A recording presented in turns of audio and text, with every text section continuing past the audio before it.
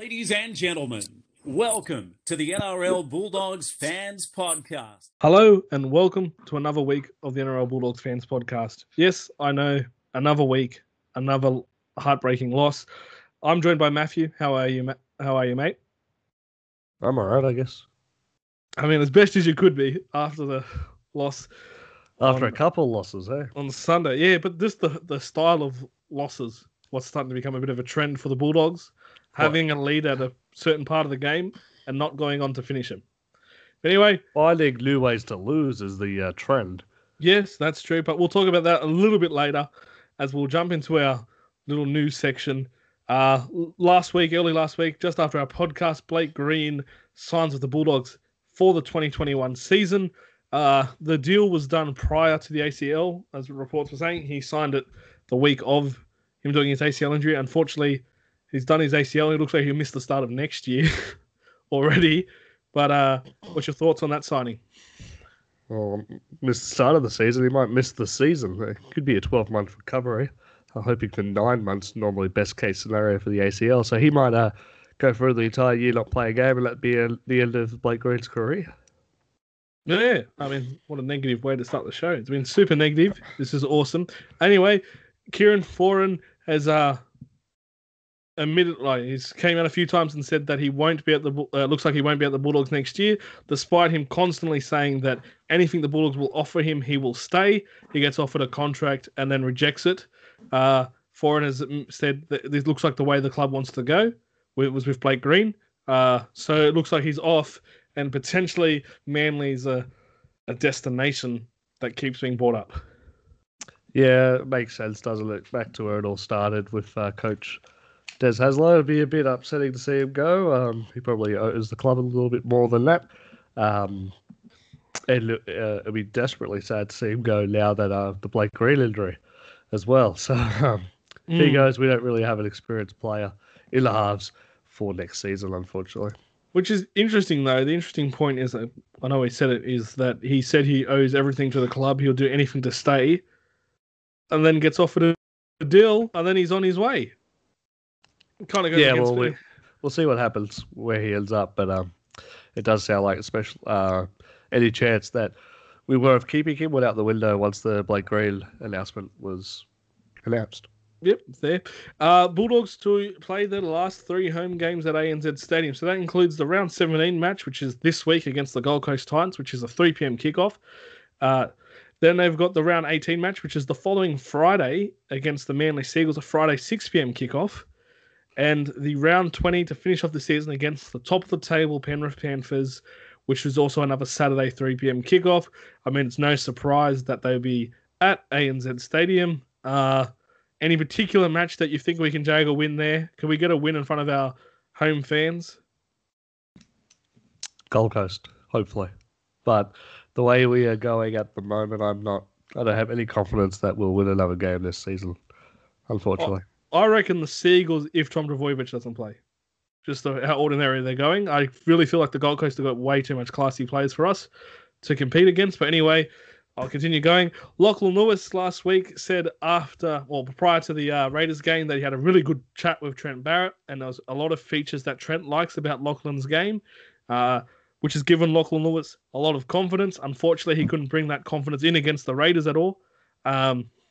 Thoughts? Is this Trent Barrett just introducing himself to the playing group for next year? Because Lachlan's got a contract next year, so there's no point going on the wrong foot, I guess.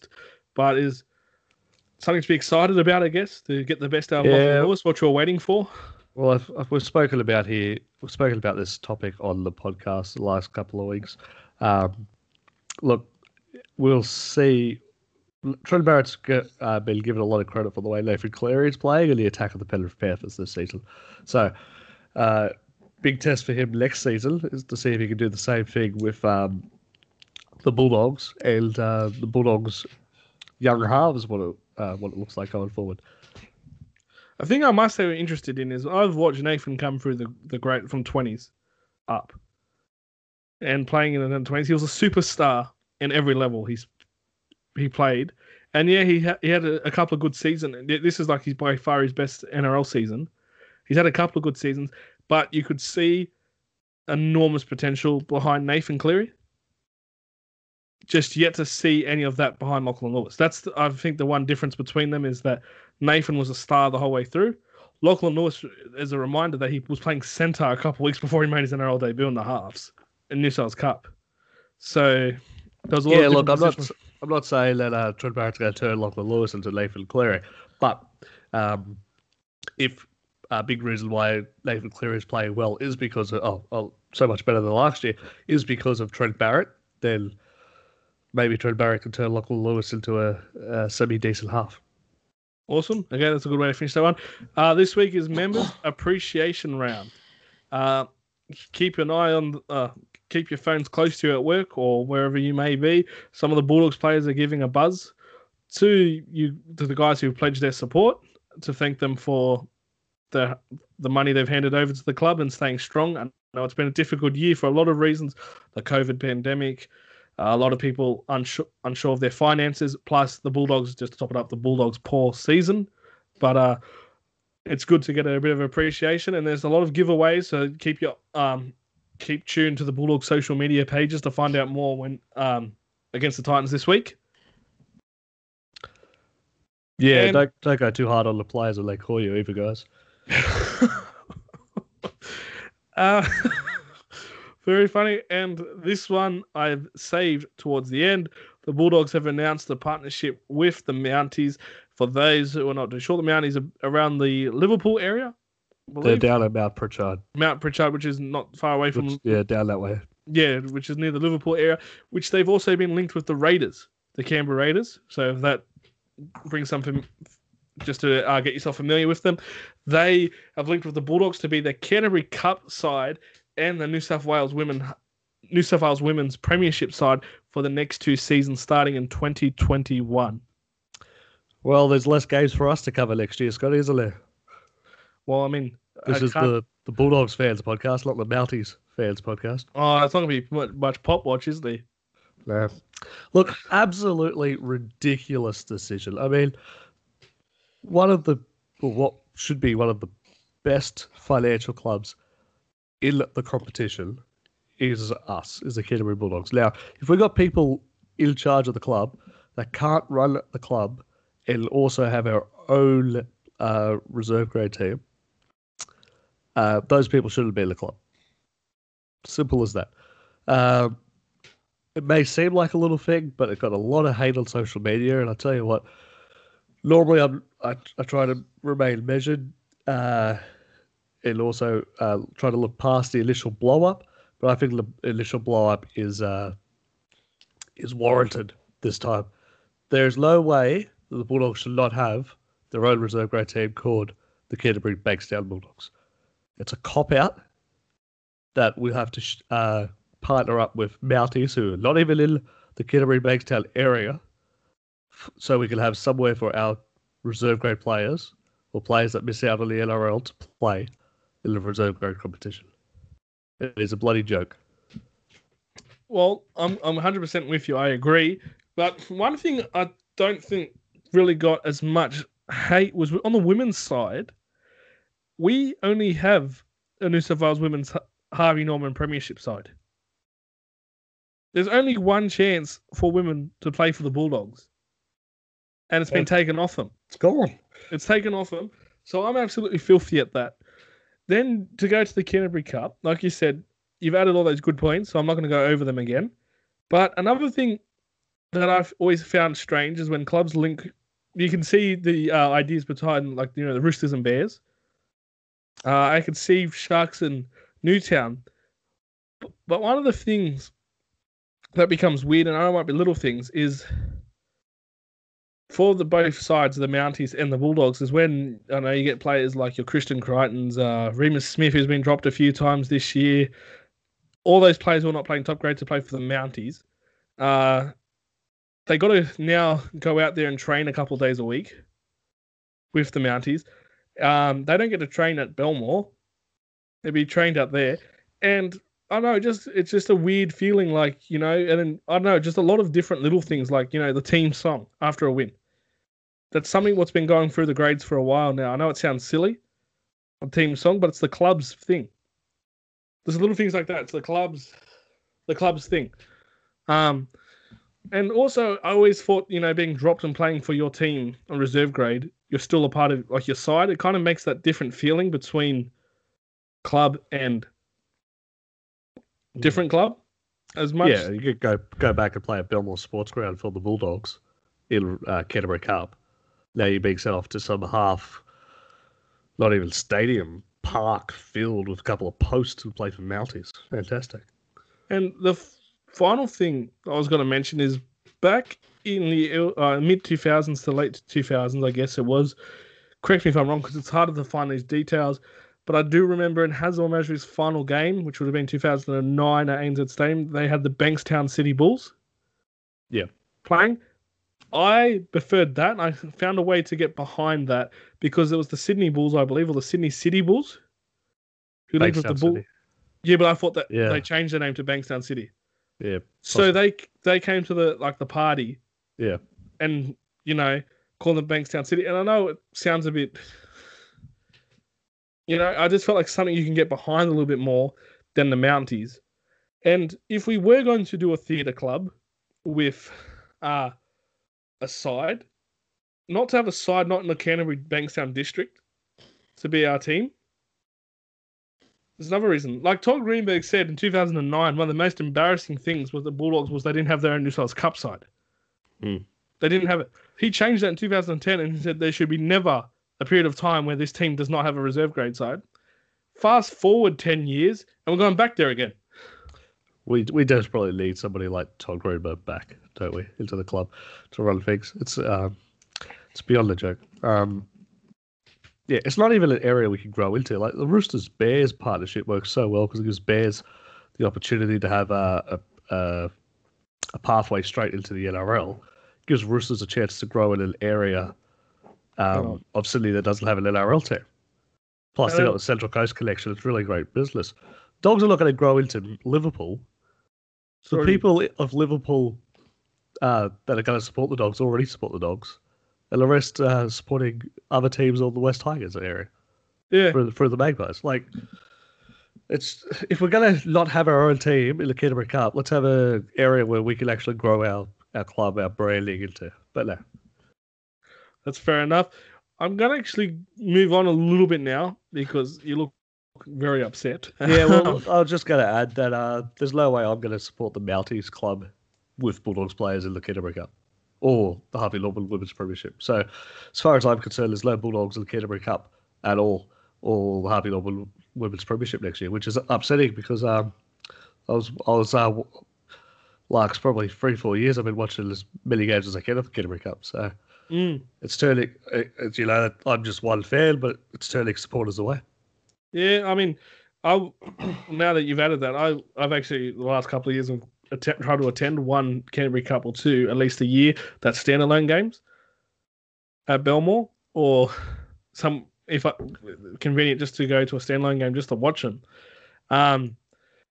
If they play before the NRL at ANZ Stadium, or Belmore, or wherever it may be, I'm there. If I'm going to the game, I'm there before when it starts. So, like you said, it feels like it's going to be no rush now. If there was a Mounties game played at ANZ Stadium before, or if you do kind of watch it, you're only watching it for the players that are Bulldogs contracted to see how they went. Not to cheer on the side. If it's Mounties versus Bears at ANZ Stadium before a game, I'm probably going to be supporting the Bears. Yeah, but to be honest, that's the point I'm going with. But you probably go there and say, "Oh, okay, Cogger playing halfback." I don't know, just using him as an example. Instead of watching the team win or whatever, I feel like you're going to start focusing on one or two individuals in that side, and not really worry about.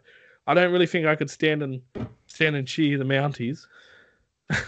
No. Anyway, I'm going to actually go from one negative to another negative. Well, what else is there to do at the moment? That's a good point. Actually, I was trying to think, but there's nothing. I saw a tweet actually by you. So I don't know if I've got it word for word correctly, but I've pulled it up here actually. You know what I'm talking about? Yeah. So okay, sweet. I tweeted off my Twitter account, so it's not on the NRL Bulldogs fans account, but I just tweeted. The question has to be asked: Is this the worst Canterbury Bankstown Bulldogs season in recent memory? At NRL Bulldogs fans, hashtag proud to be a Bulldog. And Scotty, I don't know if you saw the reaction, but it was overwhelming in one direction. Yeah, actually, I did see some of the reaction.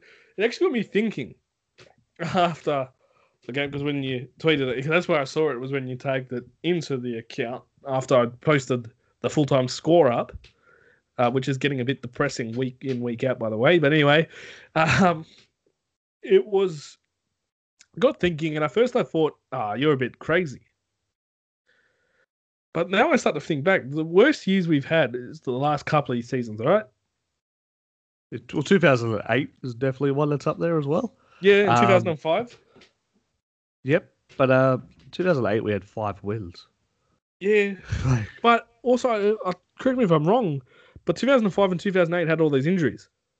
Yeah. And we had 2 injured seasons. Yeah, there's a reason for it. If there's a reason for it, like. Because I can actually remember a game where Andrew Emilio scored one of those weird freakish tries when he wasn't even contracted at the club. He was like a match payment player. And there was all that effort. And I still, it was very easy to still barrack for them, go to games, watch them on TV, be excited, because the effort and the ability of actually believing that we're going to win was still there. Because the players were pulling their backs. You saw them, there were a bunch of New South Cup side in 2008. We had stars couldn't be on the field because of injuries. And it was just one of those years, and you just go, well, that's just unlucky. Yeah, or maybe we need to review the strength and conditioning or whatever it may be. Yeah, it's just one of those years, one of those injured years. It happens. You just hope you don't get the spoon, and you move on to the next season, and you got an opportunity. But I think, and I'll actually go through some of these responses in a second, just to give some of the fans' opinion, other than just me and you talking to each other. Yeah. But as one of these people point out, the difference in the past 3 years and or past 2 years leading up into this really bad season, and those years that you've mentioned previously, is the fact that those years were one-offs. There was a reason for it, injuries, and the next season we're back better, raring to go. Next season, there's nothing that fills you with confidence that next season it's going to be any different. Mm. That's the hard part. Well, the hardest part, possibly. Agree. No, agree. Very much so. Because I was going to say, last couple of years where we missed the finals, Dean Pay's first year, the salary cap restrictions, releasing some players that Des brought to the club, or Des signed, or the previous board. So we copped that. And we said, well, we weren't even doing the podcast then, but we were saying, as a fan, majority of the fans, if I could speak on behalf of them, was that we said, that's okay, because we know what's going on. We had to release these A, B, and C players to get out of the club and to sign some younger players. So that copped the 2 years, but the 3 years, the younger players are getting older. They're getting more game time. They played more games. And it wasn't like we were expecting to make the finals, but we came relatively close the last 2 years, where we had a surge. We thought if we could start that surge a little bit earlier, but it's just, I don't know. Yeah, it's one that made me think. And when you said, is it the worst in recent memory? The answer is yes. Because it looks like we're going to finish the season with 2 or 3 wins out of 20 games. Yeah. Let's see what the fans said.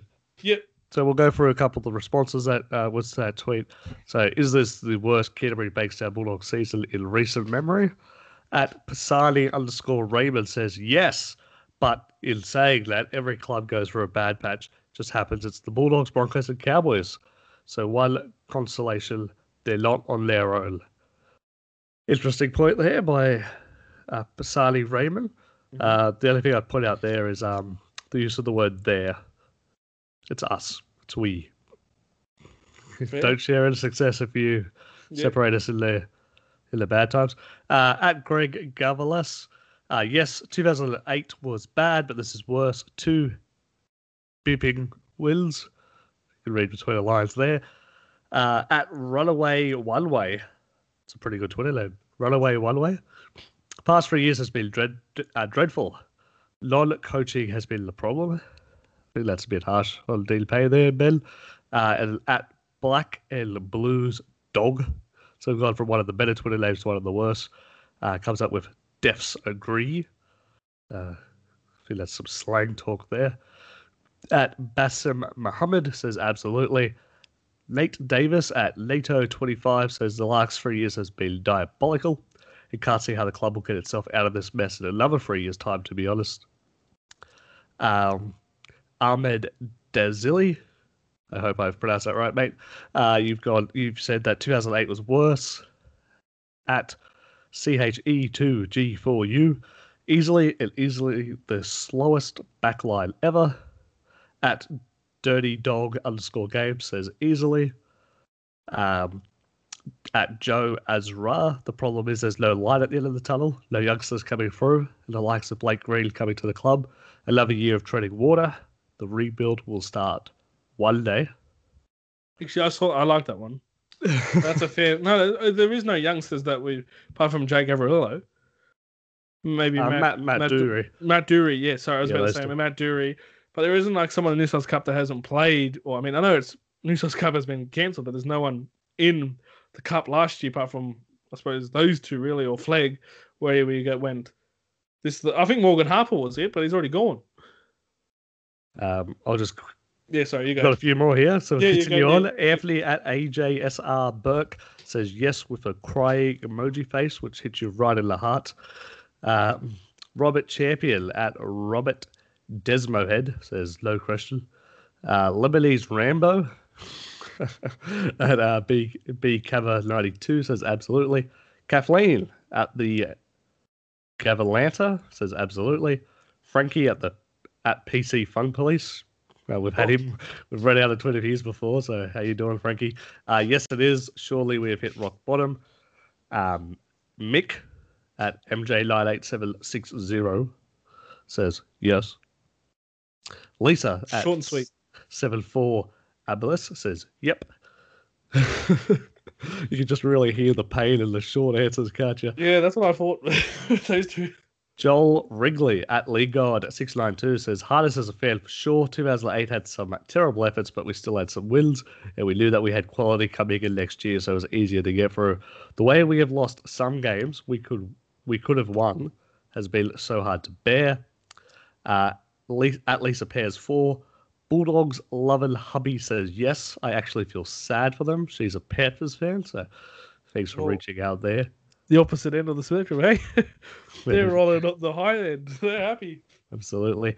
Deep Long Stop says, even though the writing was on the wall, we all knew this was coming for years now, it doesn't make it any better. This is as bad as I've seen. At Ches _Bulldog says, no doubt we should be sponsored by Pascal's Marshmallows. The defense near the goal line of Ogden and Napa was diabolical.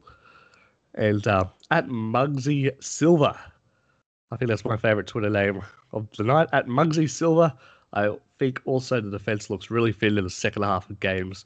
The old stalwarts of Jackson and Tolman aren't the same tackling machines. Ogden and Napa aren't as good in their second stint. We need Elliott, Brimson, Dury, and so on to be the defensive backbone. So, it's not just us, all those people. Thanks for engaging. And if you heard your tweet, like or rate the podcast, I suppose. Well, thank you. Like we mentioned earlier before, the Bulldogs found another way to lose a game. I mean, going into halftime, thinking 20-12. What was your thoughts? 20-12. Oh, surprised. Do you know what? I actually was sitting there watching it and said, we're going to lose this. And I said the Raiders will end up winning 38 or 40 points to 20. I said we won't score another point. I was correct in the sense that the Bulldogs didn't score another point. I was wrong that the Raiders didn't score more tries. But the most frustrating part was the Raiders cop a sin binning to young hooker Tom Starling. And they get 2 tries from it. How frustrating. Like, it is. You know what was frustrating? This game reminded me why I don't like Jared Croker. Okay, interesting. We'll change it. We'll take a little bit of a little detour. I've always not liked Jared Croker for one reason or another. And then this year I've been thinking this year or last year I've been thinking maybe I've been a bit too harsh on him in the past. I don't even know why I really dislike him. But I just do. He's just one of those players. So he's got a head that you like to hate on. Um, but moments after Tom Starling gets sent to the sin bin, the play goes down the other end of the field. A penalty happens to up to the Raiders for taking a player out. That, in my opinion, wasn't even a penalty, and he's going on about sending the player to the sin bin only because they were one down.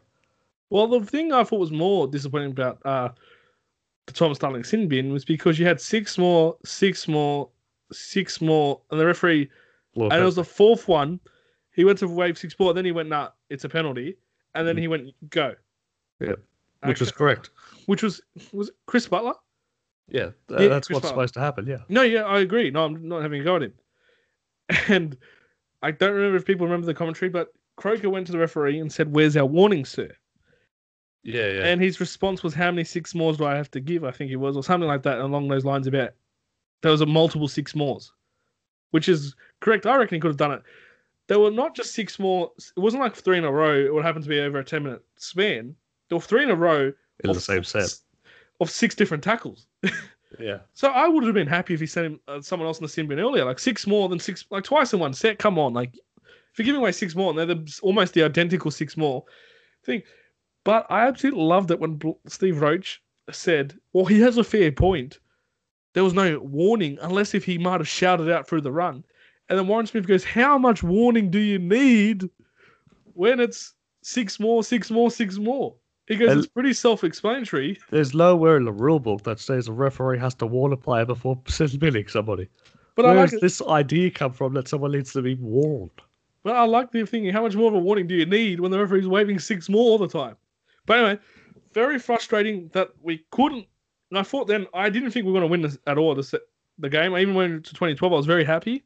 But I still felt we'll find a way to lose. I mean, it's been that season anyway, so you do kind of think that the win is still, when you're in a position to win and you've lost so many times in different ways. I felt that was probably the most disappointing part of the game is when we could have, when I saw the sin bin, I actually started to believe if we could get 1 or 2 tries for in a the situation. slight moment there, wasn't it? It was like, wow, if we could score a couple of points here against 12 men for 10 minutes, it might be a big enough lead for the Raiders not to be able to run down. Yeah. Well, I was looking at 20 to 12 and I said, that's not going to be enough. I said, we need to at least get 30. Yeah. If we can score, that will take time off the clock. And you think, because people go, well, the Raiders scored 34. Well, if we scored 2 more tries, would have taken time off the clock in between the situation, would have added extra pressure, and the game plays out differently. And we absolutely did the worst set of 6 in attack the set after Starling gets put in the bin. No, exactly. And this is where I thought, you know what? You go for the kill. Not the kill, but we should have been able to score 1, 2, 1 try would be a pass mark. If you had to give it a report card like a C, 2 tries, you'd have been pleased, and anything more than 2 tries was obviously a bonus. We couldn't even cross once. They crossed twice against us. So if a try is a pass mark and no points is like a fail, we did the complete opposite. The Raiders had 1 less player. They went upfield. They had no hooker. Hooker's like in a very... no, they did. They interchanged... what's his name? The other hooker back onto the field. So they had a hooker. No, the Tongan player? Havili? Sevilla Havili, yeah. Yeah, sorry, you're correct, yeah. But we took it out a hooker, like a very, very good young hooker. Tom Starling's having a fantastic season. It's been a really good year for him, like, with the Raiders. He's been absolutely killing stats. It was a player to watch. Seeing him, I thought, yes, how good. They're going to be short somewhere. They've got to be short somewhere because someone's got to cover from somewhere. And it looked like we had to play a sin bin in that 10 minutes. It looked like we copped the sin binning. And here you go. Here's a question for you, Scotty. I would be happy with this if they backed themselves and done less, even more so than what they actually did. What about the option of going for the 2 points and then getting the ball back against a 12-man lineup for 9 minutes? Well, so you get points straight away, you get your reward, and then you get 9 minutes to play against a 12-man team. And then they've already been warned with their 6 against 3 times and a penalty and a sin bin. And then as the attacking team, once you get the ball off the kickoff, you I'm not saying milk penalties, but really fight hard to stand up every play of the ball and show the referee that you're being the positive side of it. And if there's a couple more 6 agains, you could force the referee's hand again. And have two Number one goes. Two people. Because the problem, unfortunately, was we had a really poor set of 6, gave the ball away, and never saw the ball again for the 10-minute period. Yeah. Just an idea.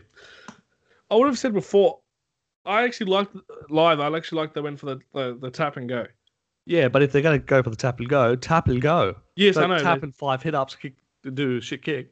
Yeah, I know. I get what you're saying, but now that you look back at it, we should have went for the 2. Well, I'm not saying that we definitely should have. I'm just saying it's another option, you know. Well, we can't. What do you think of that option? Yeah, I do like that because we can't seem to. We can get out. We seem to go okay getting out of our end. And a person asked Steve Jonjalis after the game, was, "It's your middles are doing a good job." And he read out stats from the middles. I think Naples the worst performing middle over statistically minutes, and he had a reasonably good game as well. So he said, "You got no problem getting out the ends. It's just why in the second half you can't score points." And again, Steve Jonjalis says it's our halves again. The last 3 matches he's blamed the halves, or 4 actually. Yeah, for a while he's blamed the halves. And as a halfback, I don't know. As a halfback of 5'8", you'll be licking your lips when someone's getting sin-binned and you're about 20 or 30 away from the try line. Should be licking your lips when you're that close to the try line anyway. Organise the team, and this is your opportunity to shine. Let's go for it. It's that, and also the other thing that's been hurting us big time is our defence, especially late in halves. Like we used to, when we were poor the last couple of years, you'd go, well, we're not the great team, but the boys try real hard in defence, and defence is good. And since Dean Payne's left, there's been some improvements on the attack, but I feel like the defence has just like fallen apart. Yeah, is it a fair comment to say defence is attitude? That's always a big word saying around football team. That's what all the players say. So yeah. Yeah. So is it like what my next question is? It an attitude decision around like work on defence? Is it like the coaching's reflection on the defending components of the game? If he's so worried about attack, are we missing sections of defence, or is it the constant chop and change of the starting lineup? Not to talk about like the halves, what have been going like almost like a carousel. Yeah, thank you. But we've got the forwards like Aidan Tolman's been. This is his second week at lock. Aidan Tolman started the year at prop. We had Josh Jackson play lock for a week. We've had Matt Dury coming to the side. We had Raymond Fatala-Marion was off the bench at the start of the season playing like a middle forward. We've had this. We've had that. Is what can impact the defense. We've many play fullback, Dallin play fullback, Hopewadi play fullback. Like there's a lot of different components. Like people say, a fullback's very important defense to read short sides and stuff like that, and pass the message. But is that a problem that because we change our lineup so much and almost every week, players, I don't know if they're getting dropped or if they're getting rested or if it's your turn to have the weekend off. Look, I see where you're going with that one, and you might not be far wrong, and I think that might be an issue. But some of the tries, they've gone just straight through the middle, just a normal hit up, and they score a try. It's been ridiculous. Well, so it's more than just like that. May be a contributing factor overall to the team's defensive performance, but some of those efforts that close to the try line is ridiculous. And I've always stood up for the players, and even though we haven't been the greatest team, and people say, "Oh, they're a bunch of reserve graders," and that's just not the case. And I've always stand up for the players there. But some of that defense was like a bunch of reserve graders.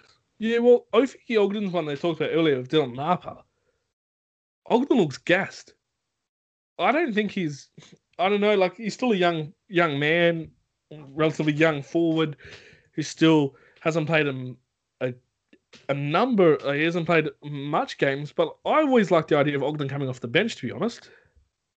Playing one stint only and really just telling him to rip and tear because he is good. Like he's did some really good meters. Like he was really good in his first stint. And he gets taken off, and I don't think I don't know, again, maybe this is a New South Cup again. Maybe we're not doing enough fitness at training. I don't know. But Ogden, he's been one of those other players who've been in and out of the side this year.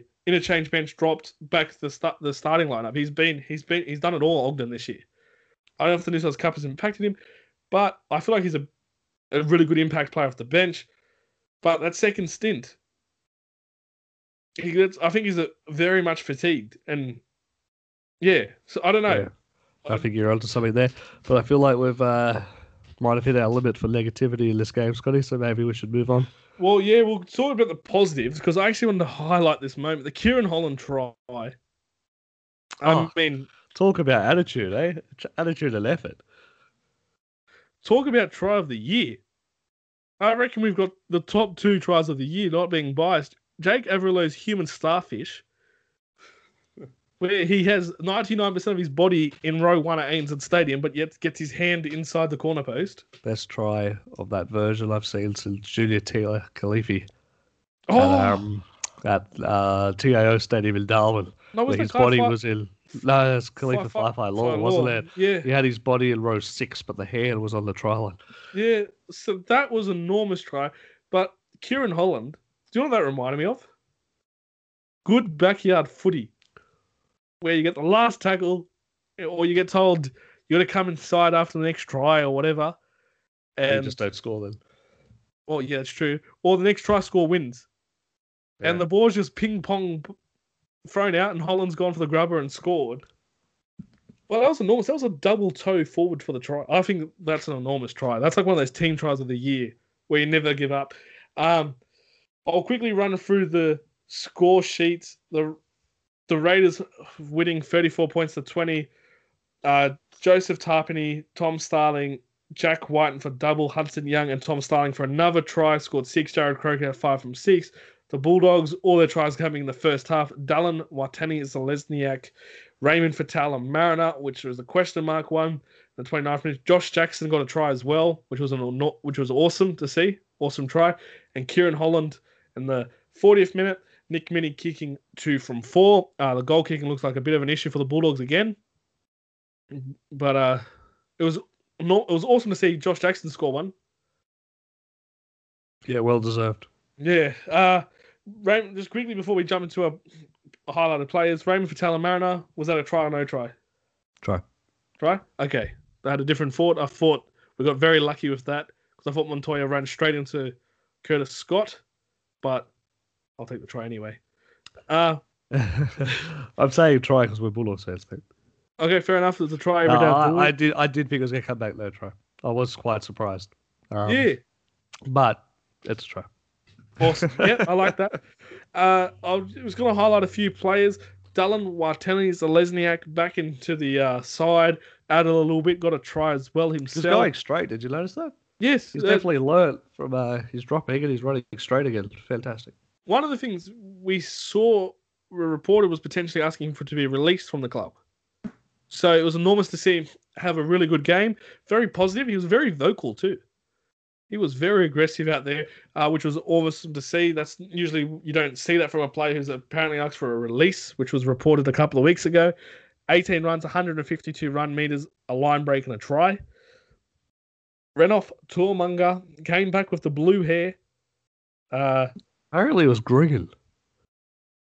Commentator said during the game that they asked the Bulldogs and it's not blue, it's green. And they asked the Bulldogs why was it green. And they said, no reason. Just because he wanted it to be green. Who is us to disagree with Renouf Tuamunga? I'm not going to disagree with him. I'm not going to. The funny thing was actually, before the game started, and I had the players in the dressing rooms, Warren Smith was reading the team lineup. I don't know if you caught this. And he saw the green, or the green hair, when I thought it was blue. He said, what's that with Christian Crichton's hair colour? He read the lineup first, and I said, at what stage was Christian Crichton's name in the lineup? And second of all, he's done a few of those, actually. I don't know if he's slightly racist, but anyway, Renouf Tuamunga, 22 minutes played, 10 runs, 111 metres, 38 post-contact metres. Very good return game for Renouf, coming in for Swaso Su. I highlighted the captain, Josh Jackson, 80 minutes, a try, 14 runs, 131 metres, 43 post-contact metres and 33 tackles. Is there anyone else you want to highlight? Aidan Tolman, 147 metres, 46 tackles. and he got 1 point for me for Yep. the player of the week. I'm just jumping straight into it, Scott. And despite your objections, Hopewadi, 156 minutes, 2 tackle breaks. I think he's added something different to fullback, and he gets 2 points from me. Well, I want to say Aiden Tolman gets Yes, the he 1 made point. 3 errors. No, I was going to say Aiden Tolman gets the 1 point from me. And I have to say, with Will Hopewadi, I thought it was one of our worst fullback performances. I thought this would be the confirmation that Nick Meaney would be fullback this week, but he's still not. He's still not. Hopper blowing things. So I'm very surprised with your 2 points going to Will Hopewadi. I've gone 2 points to Raymond Fatala Mariner again. He played the 80 minutes, 1 try, 16 runs, 134 meters, 59 post-contact meters. I think this has been an enormous year for Raymond. He's got that second row opportunity. He's made it his own, and not just that, he keeps playing the whole game in the second row. I think he's been enormous, so he gets my 2 points.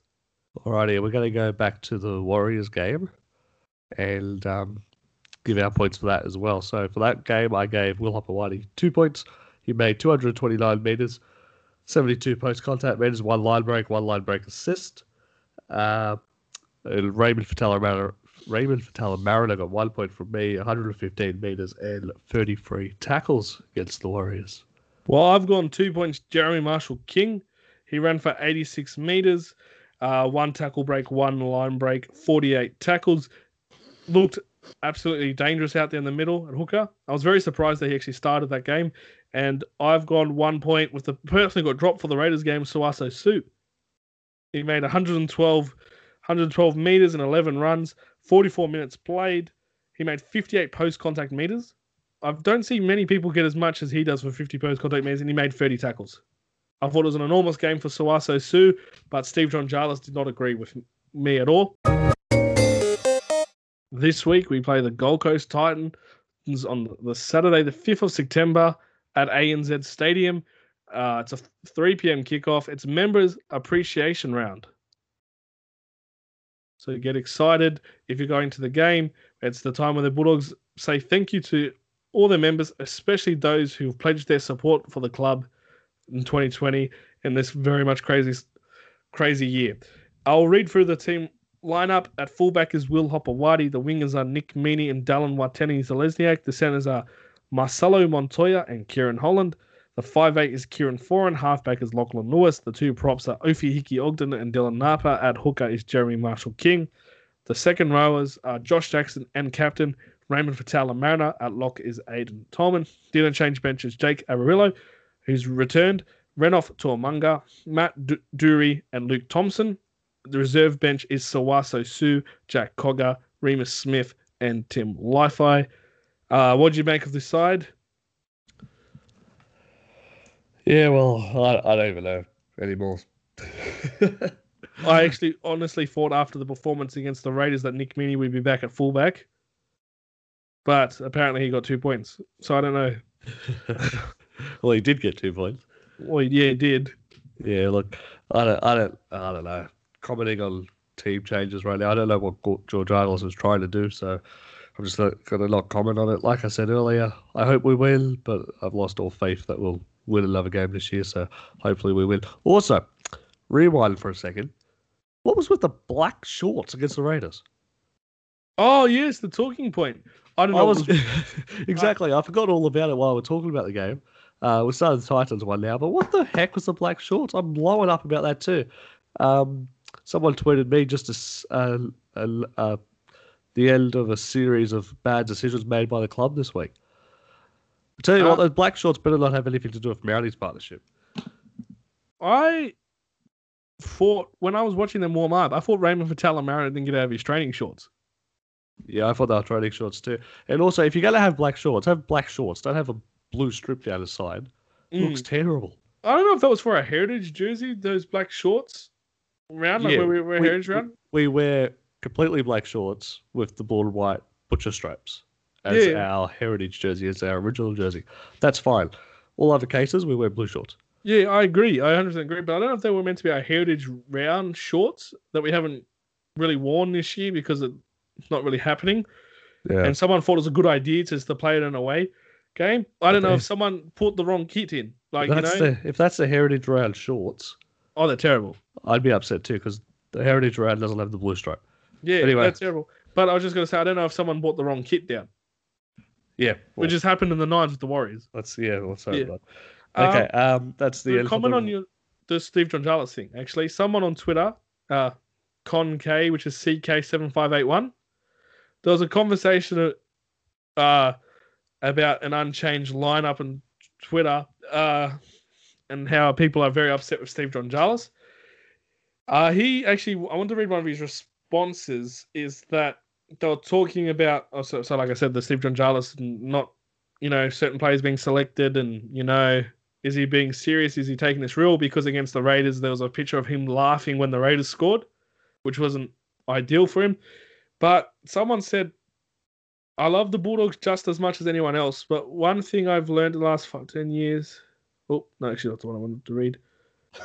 The NRL Bulldogs Fans Podcast is experiencing technical difficulties. Yeah, sorry, it was a response in that when you get told you're leaving the club, and quite early on when he was interim coach, how else is he meant to prepare and do his job at the full ability with confidence? That was basically the general gist of the tweet. I can't actually find it now, but I thought it was an interesting point. Absolutely interesting point.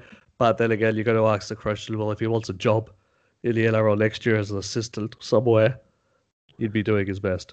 Oh, yeah, I agree, but it's just a weird one to be told very early that you're not going to be coach when I said that he might have a chance and then not be coach. So, and then Trent Barrett to tell him that he's not wanted next year. So it was very much a bang for Steve Gonzalez. Yeah, but I agree with the decision by Barrett.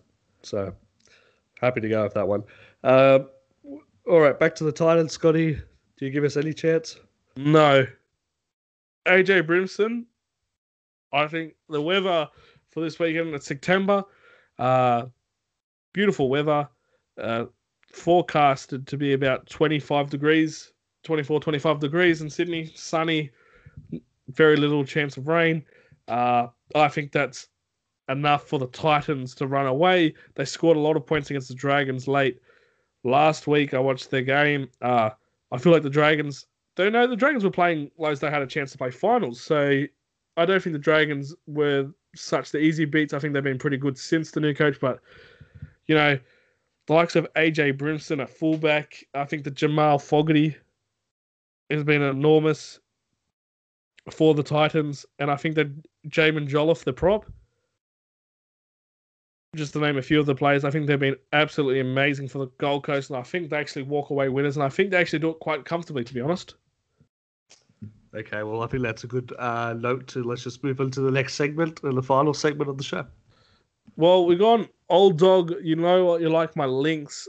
I've picked someone who's only played 68 games for the club. Also playing for the Gold Coast Titans in his career. Have we got anyone? Daniel Con? Jamal Idris. Yes. I don't know. I thought 68 was too much for Con. Yeah, so I've gone Jamal Idris. I've actually forgot that Jamal played for the Titans. Yeah, I mean, he left us in the end of the 2011 season. Was the 2009 Dally M Rookie of the Year because he only played the 3 games in 2008. He scored 24 tries for the club. I actually thought there was much more tries, to be honest. I do remember him scoring quite a lot. He was a fun player. He was very good at fan and members days. He was someone they loved having on the footy show. Such a talent. He's in my debate that I always go to, Scott. Who wasted the most talent, Jamal Idris or Ben Barber? I'll probably have to go with Ben. Talent by talent. But yeah, Jamal had a career. Like, he played Origin and for his country. Like, right now, Jamal is 30 years old. Yes, yeah, I saw that, yeah. Like, he could have done a lot more in the game if he wanted to. And I think that's the point. I think in the end, he just didn't want to. He didn't really want to be a professional athlete or a professional rugby league player. But it's weird, though. When he was at the Bulldogs, and I know he said it's like this is why I picked him, is because he was actually a very good player. It was quite sad to see him go, to Gold Coast. They offered him quite a lot, and you can't blame him for wanting to go there. And he signed a multi-year deal, which only lasted 2 seasons there, for being like homesick before going down to Penrith. Penrith for 2 years, then he went on some sort of world trip, came back saying he wanted to play football again. Last 5 games, I think he got injured for the Tigers. Yeah, and it's sad. But when he was playing for Penrith, he was quite a very heavy. He was more of a genuine forward, which I think lost his appeal because even you put him at centre or second row for the Bulldogs, he played most of his games at centre. He was a threat, no matter where he's played. At the Titans, I don't know if it was the family thing. He said he missed his mum more than he thought he would. You know, Yeah, I remember him being real upset when he came to the realization that he'd had to go to the Titans. Like, he obviously signed with the Titans, he played out the rest of the season, but when it hit that he had to leave, he got real upset. He ends his career with a goal-kicking percent of 0, Scotty. Yes, I did see that. From 1 in 2009. Look, he went on to play for New South Wales, 1 game 2010, like you said, Australia, 1 game 2011. 3 games for New South Wales country, 2 games with the Indigenous All-Stars. So apart from like winning a grand final or winning a World Cup, he did quite a lot in the game. In such a short period, really. Yeah. But what could have been with Jamal Idris is the big question. Yeah. Like Jamal Idris, and like we probably don't like comparing to this guy, but he's in the news at the moment. He's a player that hurt us. But he could have been a Sonny Bill Williams. He could have had that type of impact on the sport or multiple sports throughout his career. He just didn't. Do you think if he had his time again, I know we've gone back a long time in 2011, would he have stayed? Do you think it'd be an interesting question to ask him? Yeah, you'd have to say it probably would have worked out better for his career long term to stay. Yeah, I mean, that's what happens though when you flush big coin. Gold Coast were looking to build. They wanted a character. Jamal Idris was that character as well. Like we said, off the field, you meet him at Members' Days, singing, dancing, playing with kids, always upbeat when he was doing Members' Days. He's such a good guy. Yeah, such a good guy. You saw him on the Footy Show. He was such a hoot on the Footy Show. Ray Warren actually absolutely loved him and pled with him to stay at Canterbury so he could be on the Footy Show more often.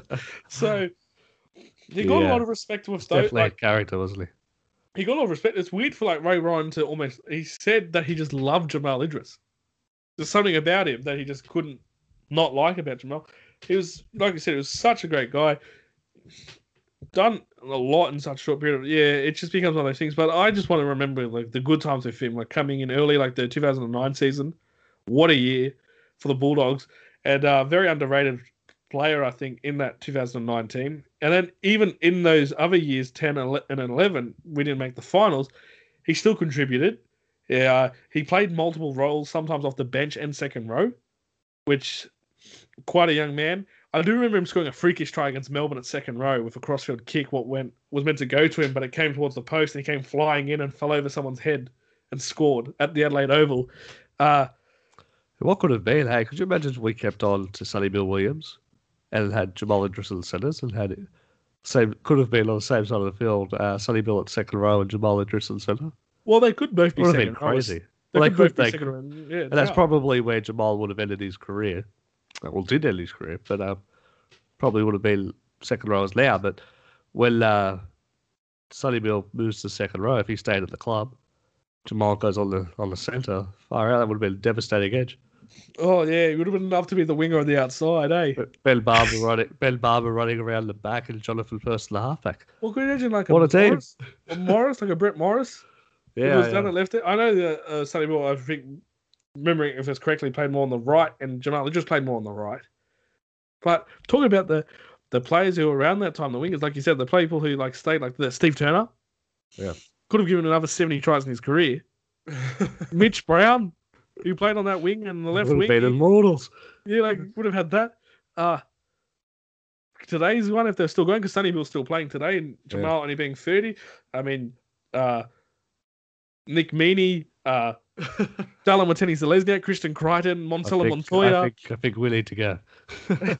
But before we go, the thing we're going to finish with Jamal Idris, is that the 5 games for the West Tigers, and one thing that I think impacted and people like the guy was that when he signed the West Tigers, I remember over social media, a few questions were asked why. I mean, he came on the cheap to Tigers, but so many people barracked for Jamal to succeed. Yeah, well, they wanted to. And that was enormous. That's what the type of impact he had with like those. I know so many Bulldogs fans were wanting him to succeed, Penrith fans as well, and wanting to see him go well. And it's very weird, like for a game that can hate on its own, like rugby league can, hate on its top performing athletes like they can, to have people like Jamal Idris get the support of the game, wanting them to go well, is enormous. So I think even though he might have had the career what could have been, I think he gets remembered as the good guy as well. Yeah, he did do a lot of his career too, so it's not like he was a flash in the pan. He did have a fairly decent career. Yeah. It was just shorter than what it could have been. Well, I think we'll finish it there. But make sure you stay in touch with our social medias on Twitter. It is at NRL Bulldogs Fans. We have Instagram as well at NRL Bulldogs _fans. You can get us the email at, it's nrlbulldogs.fans@gmail.com. And also, we've joined the Facebook world. I know, a bit backwards, I guess you could say. It's the NRL Bulldogs Fans Podcast on Facebook. All right, guys. Thanks for listening to us ramble. We'll talk to you again next week. Bye.